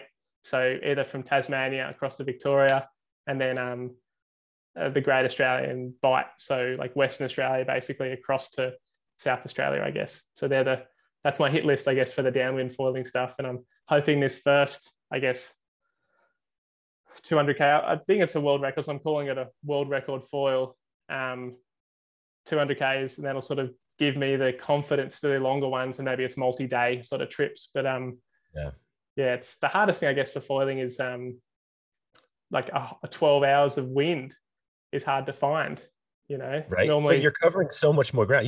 Have you been following what Casper's doing right now? Yeah. I mean, he's doing like 30 Ks, but you could, I mean, on downwind or on a wing, you could crush easy. 30 Ks in, hour and a half. Yeah. Like easily on a, like, that's for sure. So I've got all these ideas in my head. Like, I'm watching Casper and I'm like, man, even if it was like no wind on a big foil, you'd go quicker, but obviously you're expending more energy in multiple days. I love what Casper's doing. How cool is that, the adventure stuff? Like, so cool. I've been following the last few days. Yeah, I check the captain's log each day. I love that he calls it the captain's log. Yeah. It's always like, I'm gonna have a beer. Yeah. No, so cool. So yeah, that's on my hit list, and hopefully there's a whole bunch of I've got sponsors to put a bunch of stuff in. Axis was a major contributor, and we'll have a big boat, and we'll have social media updates for that, and probably by the time I release it, I'm hoping I've already done it because I'm thinking next Friday. Maybe it'll be on the day. But that'd be rad. Yeah. How's since our first times talking foiling, you've dived in head first now into all things foiling. How's it going? Like, obviously it's the most fun thing ever, but like, you seeing the market growing, the coaching growing, like all of that happening? Yeah, big time. It's crazy how much it's grown. Like when I first started, I guess, my online coaching, it was mainly aimed at just the SUP race and SUP surf crew. And Right. since then, like in the last 2 years, like the foilers have come onto the, like, because I got a private Facebook page, and like it's like the foilers have hijacked it, and we're just going all foiling. And it's there's like, I guess foilers are such enthusiastic people, and they're like all in, and they've got heaps of questions, they got heaps of feedback, and I guess I wasn't getting Better it from drug. yeah. I wasn't We're getting that calling from this the drug addict, dude. yeah, fully. I wasn't getting that from the SUP race crew. So like I've kind of shifted focus, and I'm about to launch the wing foil course. And that's sort of a market that's grown faster than I could have even imagined. I definitely wasn't one of the first ones to be wing foiling. I was definitely foiling, well, probably one of the first to foil in Australia, but wing foiling, it sort of popped up, and I was, you know, well, I, don't know, I was foiling and having fun downwind, and the wing came along, like, oh, I kind of feel like I'm doing something like that already. And then I jumped on the wing stuff, and the crew that I've met winging, epic. And it's just like, it's a tool that can be used to help you downwinding, but also help you to tow into waves, and then also just sail, like, and just having fun in flat water, sailing back and forth, and working on tacks and jibes and jumps. And it's pretty fun. Like it's been super fun to write the course and go out and film the stuff. And yeah, it's such a cool community that's grown like in the last 5 years. It's crazy. Yeah, I am still in amazement that it hasn't taken over Florida yet. I mean, we have a growing crew, but it's not. And what's crazy to me is that Florida is the place you should foil. Yeah. I mean, there is no surf. I mean, you get 3 epic days a year, 10 decent surf days a year, and the rest you're groveling. Yeah. And it's always fun on foil. And it's still just our crew. There's no one from like the hardcore surf crew that has gotten on a foil yet. And I just don't understand it. I mean, the uptake in California and Hawaii and Australia seems to be 10x what it is in Florida. And it seems like we need it more than anyone else. Yeah, percentage wise, I'd probably still say it's probably similar here. Like there's a lot of surfers that have foiled before, but with the summer and winter we've had, or the summer we've had just gone, the surf's been pumping. So all those guys that I guess were surfers that were foiling are now surfing a lot more than they're foiling, because the surf's been just like literally the surf's been epic. And when the surf's good, the best foil waves are just breaking. So it's like you almost have to decide, do I want to surf 4 to 6 foot barrels, or do I want to go to this little corner where it's little mush burgers, but I want to foil, so it's super fun. So it's right. Sort of I tend to just choose the least crowded option. If it's no one out, I'll be in the surf, and if it's crowded, I'll go foil. So but yeah, it's interesting like that you say that, I guess, because here in Australia, like guys like Dean Morrison and Parko and all these guys are foiling. Mr. Bennett's was a pro surfer. So it's interesting that it's not. I think the biggest handbrake on getting people to get into foiling is probably just the cost of equipment. And it's a pretty steep learning curve. Yeah. First couple sessions are pretty sketch. Yeah. Yeah. My uncle's a surfboard shaper, and he tried foiling about 4 years ago. So the equipment was still, pretty lifty, I guess, not as nice as what it is now. And he tried it a few times, and then he got stitches in the head, and then a bunch of other people learnt to foil, and he's like, nah, it's not for me. It was cool when no one else was doing it. Now there's too many other people doing it, and I hurt myself, so I'm going to go back to surfing. Because nobody surfs, and you never get hurt surfing. Oh yeah. No, just some people it's ingrained within them, isn't it? Like the grumpy old shortboarder. Yeah. I've never understood that. I really credit SUP surfing for opening like my mind to other surf sports. I think that's the best way to explain it. Like you need like your gateway, your gateway drug to expand yourself to other things. My brother, we grew up together, obviously, and I got into the SUP stuff. And he was like, when we first started the SUP surfing, he SUP surfed with me, and then I sort of went and did the tour, the SUP race and the SUP surfing stuff. And he didn't. He was at uni, I think, and he always kite surfed. And I taught him to foil, and he's a pretty good foiler now. But every afternoon, he just goes to North Narrabeen after work, does his 30 to 60 minute surf, comes in, and I always call him like, how was it? He goes, oh, it was all right. And I'm like, well, it sounded like it was a good foil day. He's like, oh, I don't want to foil. He's just like, he can foil, but he he's just, I think the allure of shortboarding is that some days are really good. Whereas because foiling, it's always good, always pumping. It's like people get a bit stale on it, I think. And maybe that's a thing, but it's like, I'm talking to the wrong person because you're definitely not stale. But I think like surfers, like my brother as an example, like he would agree that foiling is great. But for him, I think the handbrakes are the setup, and he's always borrowing my gear. So I usually leave him with a setup, but the setup is a bit of a pain in the ass to him. Having it in the back of his car takes up a bit more room versus the shortboard that he can just go to the same one spot every day. He knows he's going to get waves. Does he rip? He's a good surfer, but he's not a pro. Like he's like, he'd be competent anywhere he went out. Like he could surf any spot he wanted to. He did a trip around Australia and got some epic waves down in, all the way around up north in WA and South Australia. And so he's, he surfed with Mark Healy actually down in South Oz. Traded like tubes with him, and he was like, oh, it must have been the spot because he was here. So yeah, he's very talented. He could do anything he wanted, but yeah, he just goes out, surfs Northie every afternoon, and North Narrabeen's like it's probably the best wave in our area, but it's also the most crowded and most like the best surfers and sort of aggressive surfers are there too. I foiled out there on the point, and I wouldn't recommend foiling out there. If you're going to foil out there, definitely stay away from the main break where the surfers are, because they will yell at you. Yeah, we don't have any of that here, which is beautiful. I mean, the spots that people surf here are the exact same as the spots that we foil. It's just they're not the spot. It's all the same sandbars basically. Yeah, it's so epic. Yeah. When I had to move back from Costa Rica, like I was as depressed as you could possibly be being a surfer, and basically just was like watch TV for a year. Like it was bad. And then foiling came along, and now it's like more fun here than it was living in Costa Rica. And that just blows my mind. I feel like it's just this karmic like gift somehow. Like we had to deal with a really hard situation, and everything felt like it all ended, and like we navigated it, and then all of a sudden it was like, here's foiling, enjoy. Yeah. Like that's how it feels. Like, wow, this is awesome. Thank you. Yeah. Yeah. I'm just so grateful every day.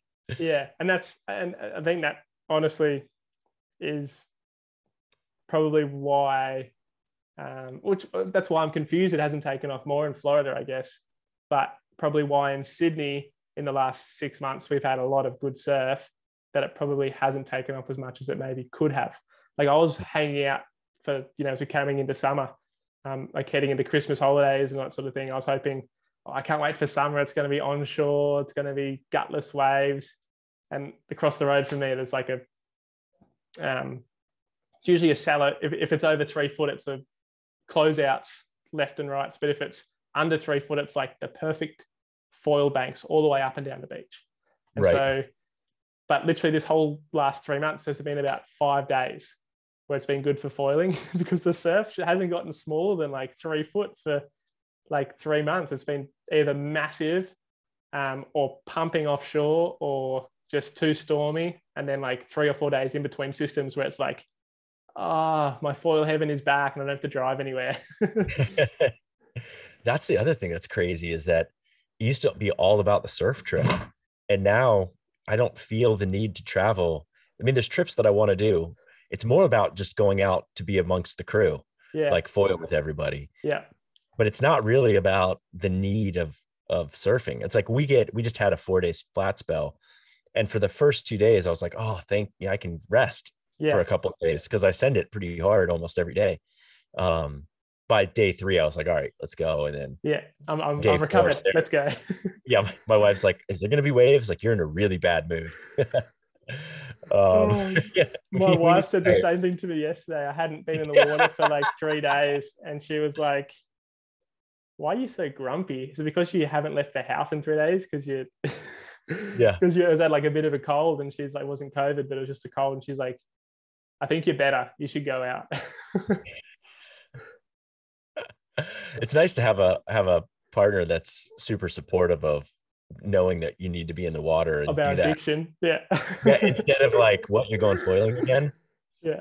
No, Like, yeah, she's the get out of biggest here.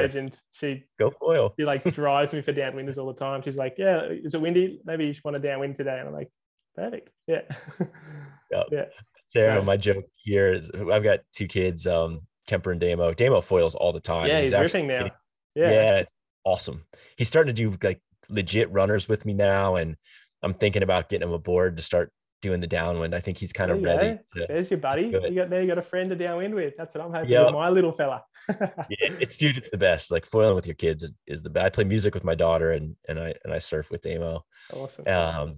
But the joke is, because Sarah, the kids have all these activities, and we got to drive around all the time, and Sarah does a lot of that. And my daughter plays volleyball, and it's a, like, club, and it's like really intense. And like, but I joke with Sarah, is like, she has three kids because she's driving them to their practices and stuff, and she's driving me to like down the beach or picking up. Like the other day, she gave us a ride. We did an epic runner, and I think we had like 5 guys in the truck, and Sarah driving us down the beach, and it's a great Yeah, picture of that's it. exactly the same. So like when my wife fell pregnant, I'm like, oh, you can have your second child, are you? Because Yeah. I'm like, don't forget about your first, all right?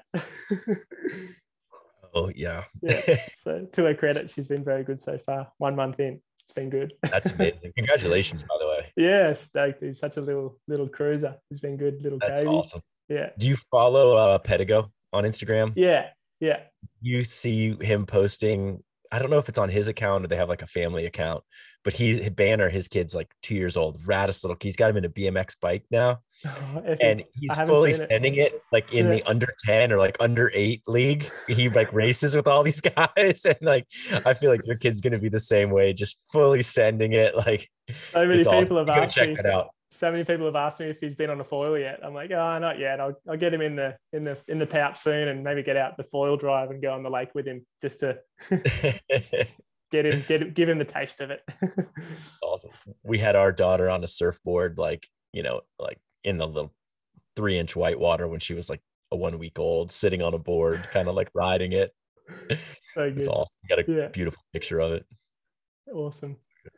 Yeah, I'm really enjoying fatherhood so far. He's been a good little man, and I'm looking forward to growing up, having him grow up and do stuff with him. I hope he likes what I do. Probably will. Yeah. Probably, because it's such I mean, spending time in the ocean with your kids has got to be the best thing that there is. Yeah, Like, me doing it with I was chatting to my wife. Obviously, after my dad passed away, and I was like, we should have kids before we get too old. You don't want to. I don't want to be an old dad and not be able to do anything with them. So, when I was 18, my dad was like sort of late 40s. So we went to Hawaii and surfed, all those spots in Maui, and Louis learned to kite surf together. He taught me to windsurf and all that stuff. It was like such good memories growing up, so it's like, I want to sort of recreate that with my little man now. So really. It's awesome, man. Like, we had kids pretty early. Like, we were 26, I guess, when we had Damo. Yeah. And like, none of our friends did. And so our friends were still going out and partying, and we were just, hanging out, at the house with the 2 kids. And, but I was like, I know this is going to be amazing. And now they've all got young kids, and I'm just sending it with our kids, and it's so cool. Full circle. Yeah, it's so cool. It's an exciting journey, and it's cool to see you with your 2 kids doing stuff with them. That's what it's all about. It's a little bit humbling though, because whatever it takes me like months to learn, Damo just gets it in like 2 sessions. Yeah. And so, yeah, it's I think that I will not be the best foiler in our family probably within the next year. I think he's gonna catch up pretty quickly. Yeah. That's credit to you though. But yeah. That's credit to you for teaching him. Yeah. He just got the lift 9. The problem for him has been gear. He's been really held back by gear, because it's all just, he weighs 100 pounds. And the lift 90, he just got it like a week ago. He had broken his foot, so he's only had a couple sessions on it, but he's just like, Dad, I can turn. Because he shortboards good. 13. Like, he's like, Dad, I can turn now. It's like, uh-oh. he's been able to pump like he's been on the 120, which was like the most efficient foil until that point. Yeah, but that he'd be like, I found that when I was trying some of the lift stuff, I found I was maxing out on the 120 in like pretty small waves. So I can imagine he would have been majorly overdone. The 90 probably, he could probably go smaller again. He probably could. Yeah. He probably could. We did a tow trip to Costa Rica with a buddy who lives down there where we used to live in February, and he was on the Cabrina 650 towing into like well overhead waves. Yeah. Like for me, that was epic. He was like Yeah. amped out on that trip. That's awesome. Really cool. Yeah, the tow stuff, I'm working on some stuff with Axis, but the best stuff that the smallest foil I've used is the Lift 60, I think it is.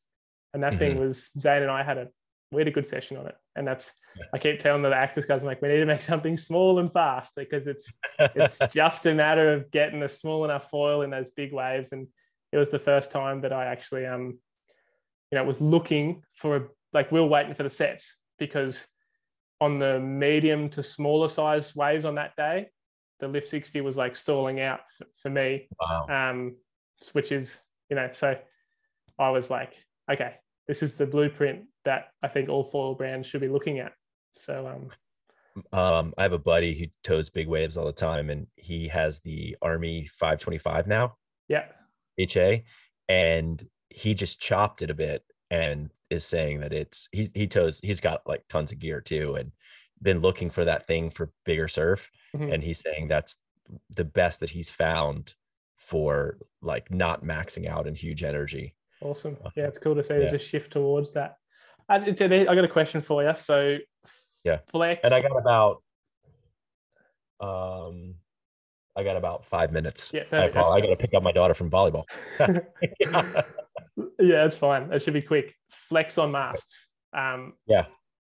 So for big wave stuff and downwind, I would say definitely stiffer is better. For small wave stuff, which you're doing more of it than I am, but small wave surf foiling, where do you see flex? I don't anymore. Yeah. I used to like flex, but I think that it was very difficult to differentiate what was attributed to flex and what was attributed to foil setup in general, like your front and tail, because there weren't options 2 years ago. So, like the MFC stuff, when I got on that, super flexy, I was like, but I was like, I kind of like flex. Well, I think I just like the fact that those were like the first dihedral foils that I'd been on, and they surfed really good. And you're probably dealing with the flex, but it was still much better than what you were riding otherwise. And it hasn't been until I've been able to get on third-party masts and go apples to apples, Cedrus, No Limits, Takuma, or whatever, I've had a couple of those opportunities now to really feel what it is you're liking. Yeah. Independently how this foil feels with different flex characteristics and different speeds, because the masts have different speeds as well. And I have found that I like something that is very stiff because it lets me trust it a lot more, especially with wider foils. And like I rode the GoFoil 140, I want to say the GL 140. Yeah, and that was a good foil. But I don't know now how much it was just like the first really solid setup that I had, because I think GoFoil is way stiffer than everything else. And so like I was always that foil always felt in control to me. The other thing that I think is a big deal is mast placement in regards to where it sits from the leading edge to the leading edge mast to foil. Agreed. And then also the chord and profile of the mast, and that acts as a fin. And so, like I could make a case in smaller surf for almost, if you have a pretty unstable, like the 1095 is not a stable foil at all. It like really is kind of like pitchy and weird. And on the Takuma carbon mast, it's almost unsurfable. I didn't like it when I first got it. And then I rode it on the Cedrus and I was like, wait a second. It's like the mast added so much stability because of it being stiff. But I also feel like the fact that it was a thicker cord and a bigger mast and thicker in profile, it tracked better. So then all of a sudden I was like surfing, instead of kind of safety surfing it, I was surfing 100%. And now I've kind of landed on the No Limits because it's like fast and stiff and light. And now there's a guy that TJ is working with who's making a custom fuse for Takuma that's stiffer and that fits because Takuma is brilliant in their foils, but their stuff is just kind of all loose. Yeah. And now this isn't loose anymore. So now that's even more. So like, yeah, I'm a big fan of everything being, I want direct connection to what I'm doing. That was a long answer, but yeah, no, that's perfect. I'm just worried about your time, but yeah, definitely stiffer. That's to be honest, that's one of the reasons I signed with Axis. Like the stiff setup, like the setup is rock solid, and you can put a foil on there and you can know what it's going to do. Whereas I tried the unifoil stuff, and I could probably say that now, but it was a noodle. Like it was so soft, and they've stiffened it up since. I've chatted to PB, who's working for Unifoil now, and they've fixed that up, which is awesome. I'm doing that project with Uni right now, and so they have sent me. They have a new mast, which I guess I can talk about. That is much better. Yeah, I was chatting to Josh, and he was saying the same thing. He just tried it, and he said it was like. He's like, what flex are you talking about? I'm like, that must be a new mask, because you know about the flex I was talking about. It's and the one I'm on is an 83, which is a little longer than I like to ride. I have the 75 too, but it's the older version. I don't have the newer version of the 75. But also their production is really good just for their foils. It's like night and day.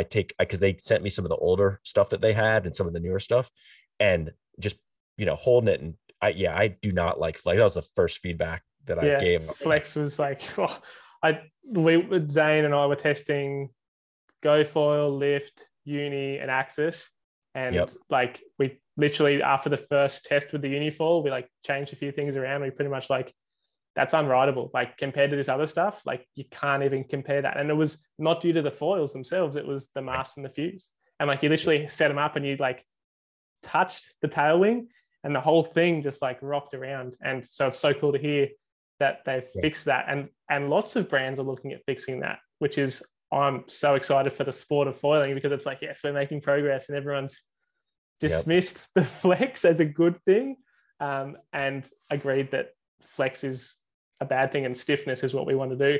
I think if you want any flex in the future, like, because I think there is a little bit of flex that can be good in waves, I believe, but you'd want to have the flex controlled to just the foil itself. Nothing else. And I think it wouldn't even be, I think it would be non-linear in that I think that you want a very solid center of span, and then maybe have a little bit of flex at the wing. That's going to get into material science and different layups. Yeah, but I think it's being looked at already, which is pretty cool. Yeah, that's something that I've been thinking about for a little while, is like there can be benefits to some motion, like to some flex, but and flex might not be the right word for that. There might I think you're right. It's like almost like too stiff and you're like rattling around, versus like something that's comfortable and sort of sits into it, rather than you feel every little bump. Like super high. I think in the next couple of years we're going to figure out, I say the foil industry. The foiling world is going to figure out how to make wider span wings roll better. And that's going to be, because I mean, the efficiency of like an 1125 is amazing, but I can't surf that thing. Like, it's like, I think that was a pretty good chat, mate. Like we had the downwind stuff at the start. We sort of went into a bit of surf foiling stuff, events, what sort of events are going to pop up. And we've sort of planted the seed for you and Pedigo, and then also other people around the world. And then talking about stiffness of setups and all that. I think we covered most bases. Pretty fun one. Yeah, that was epic, dude. Thank you. It's already time flying. It's like 2 hours. Thanks. Approaching. Send it, brother. Enjoy your day. I'm going to bed. All right. Thanks for the time, mate. And exciting times. How good's foiling? It's best.